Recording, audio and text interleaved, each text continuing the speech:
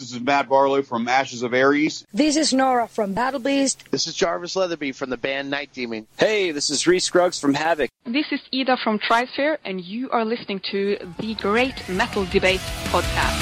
Don't forget the only rule is live and let. Live your life without regret. Or be a prisoner of time. Broke down, need the help. Can't you see him shuttling on by? You would think out of all of these that one would stop and try. Hey, podcast listeners, welcome back to the show for another metal artist interview. Today I'm joined by AK and Michael from Flotsam and Jetsam. Thank you guys so much for joining us on the Great Metal Debate. Thanks for having us. Oh, we're having a good time. Well, we're talking to you from Louisville, Kentucky at the Tiger Room. One evening out of Flotsam and Jetsam's North American tour. You're a little more than halfway through the tour. How are you guys doing so far? Are you making it, running on fumes? What do you feel like? We are revived a little bit. Tonight is kind of a special gig because it's a titty bar at the same time. So we're kind of like, we want to do the gig, but you know, whatever. Yeah, you're not the first to mention that it's an odd setup there with ladies on one side and bands on the other side. You've got another 2 weeks to go. What's the response been for you guys generally? Is it what you were hoping for in this run? Yeah, it's kind of weird. There's fans from last time we played everywhere 20 years ago that are showing up just going, I've been waiting 20 years to see you guys. And they bring their kids and their sisters and brothers. And it's really special to have the hardcore fans show up and bring everybody they can possibly get a hold of. It's kind of nice. So you mentioned bringing their kids. I do have to ask about that. I mean, is that somewhat surreal as a musician? I mean, certainly you wouldn't have imagined back in the 80s that you would have fans who saw you back then bringing their teenagers to see you at shows. That's got to be, I don't know, what's that like? Yeah, it's pretty cool. They're right up front. They're singing the lyrics with AK. And, it gives hope for the newer generations, at least in my eyes, that there's still hope for metal. It's not going to be a dying genre of music. It's reviving, and it's back on the upswing, I guess. Seeing it keeping up. Now, you guys are joined in this run by Metal Foursome Dead by Wednesday. How have they done offering up something for the crowd, getting them warmed up each evening? They're a really good band. We've been friends with a couple of those guys for a long time. And I actually did a little guest spot on their record for them. And they're very easy to work with. They definitely get the crowd going. They're not one of those bands where people are out getting a drink while they're on. They pay attention to them, and they definitely get people warmed up and ready for the show. And I know tonight, as well as some other evenings on the tour, you have, before that, some awesome local bands on the stage. Do you think it's important, as you guys have toured internationally, when you've reached the level of success that you all have, that there are opportunities for local openers? And then in addition to that, have you all seen any local openers on this run so far that have impressed you? There's a lot of impressive bands. As far as local openers, I think it's essential for what we do, because of promotions and stuff like that. A lot of times, promoters won't promote the shows very well, and they expect the bands to do it.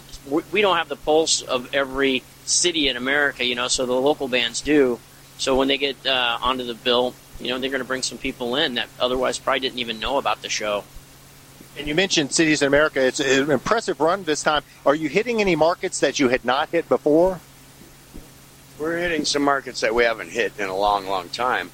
But, the thing that's impressive about the local bands is that a show, like a Flotsam show, they don't put any garage band that just started up, They put the local bands that have been around for a while, that have been doing it, that have some kind of following, that are actually decent bands, which is really cool because we're so sick of listening to local bands that are just the worst thing you've ever heard, So we really haven't had any of that on this trip.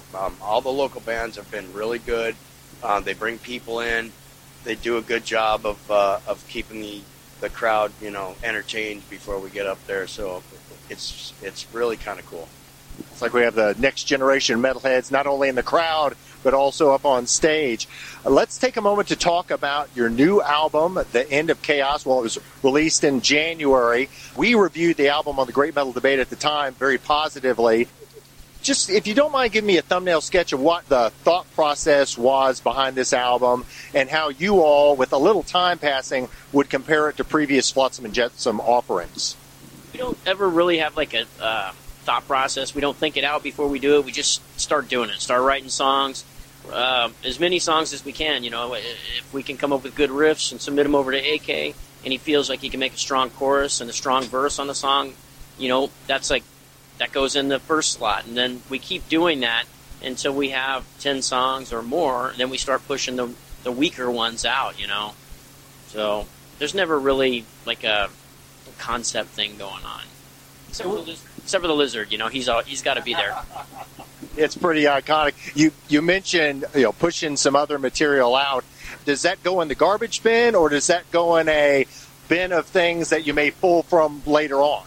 We may steal a riff or two from songs that didn't make it, but when we write, we like to start fresh from scratch. And you never know, you know, we could hash on a song that didn't make it on the last record, and we could write it and rewrite it and write it and rewrite it and rewrite it and realize, oh, this is why it didn't make it on the last record, you know. So we don't really kind of waste our time on that. We may steal a cool riff out of something, but we really like to start fresh when we write something. For hardcore fans, there isn't a secret vault with Flotsam and Jetsam classics that have just never made it to the album. No. There kind of is, but they've all been out. Somebody's found them and put them out already. So you can find stuff on YouTube that didn't make it to records, but most of it has been torn apart to make something else. Well, I really enjoyed The End of Chaos. I didn't do the album review for us, but what I thought after a number of listenings was it seems like, and maybe it's because I've been listening to a lot of power metal, that you guys, there's a definite power metal vibe there, even though you all certainly don't leave your speed and thrash roots. Again, was that a conscious decision on your all's part, or is that just kind of how the music evolved naturally? I think it comes from years of experience of writing. These guys leave me a lot of room to put some vocals into a song.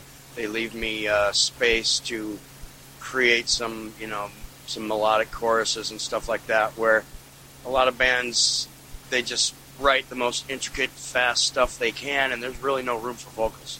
So, you know, when you've been doing it a long time, you learn where to lay back a little bit, leave room for vocals, lay back a little bit to leave room for solo. You know, it becomes part of professionalism, I think.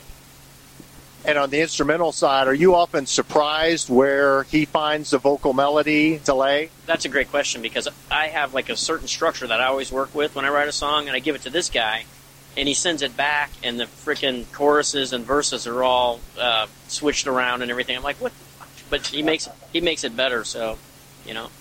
Pleasant surprise in the writing process. Well, and getting back to your vocals, man, it seems like your voice, in my opinion, is as strong as ever on this album. For a guy in, with apologies, because I'm there too, mid-50s, it seems like you're still able to hit the high notes. What's it take to do that night after night? I mean, you're taking the time to speak with us. Do you try to rest your voice? Do you do herbal remedies? What's the secret? Only recently, in the last few years, I've been thinking about, you know, you got to take care of your voice. You can't be doing this. You can't be doing that before the shows. You know, my whole career, I've always had a big S on my chest. I can sing anything, anytime, drunk, sober, it doesn't matter, you know.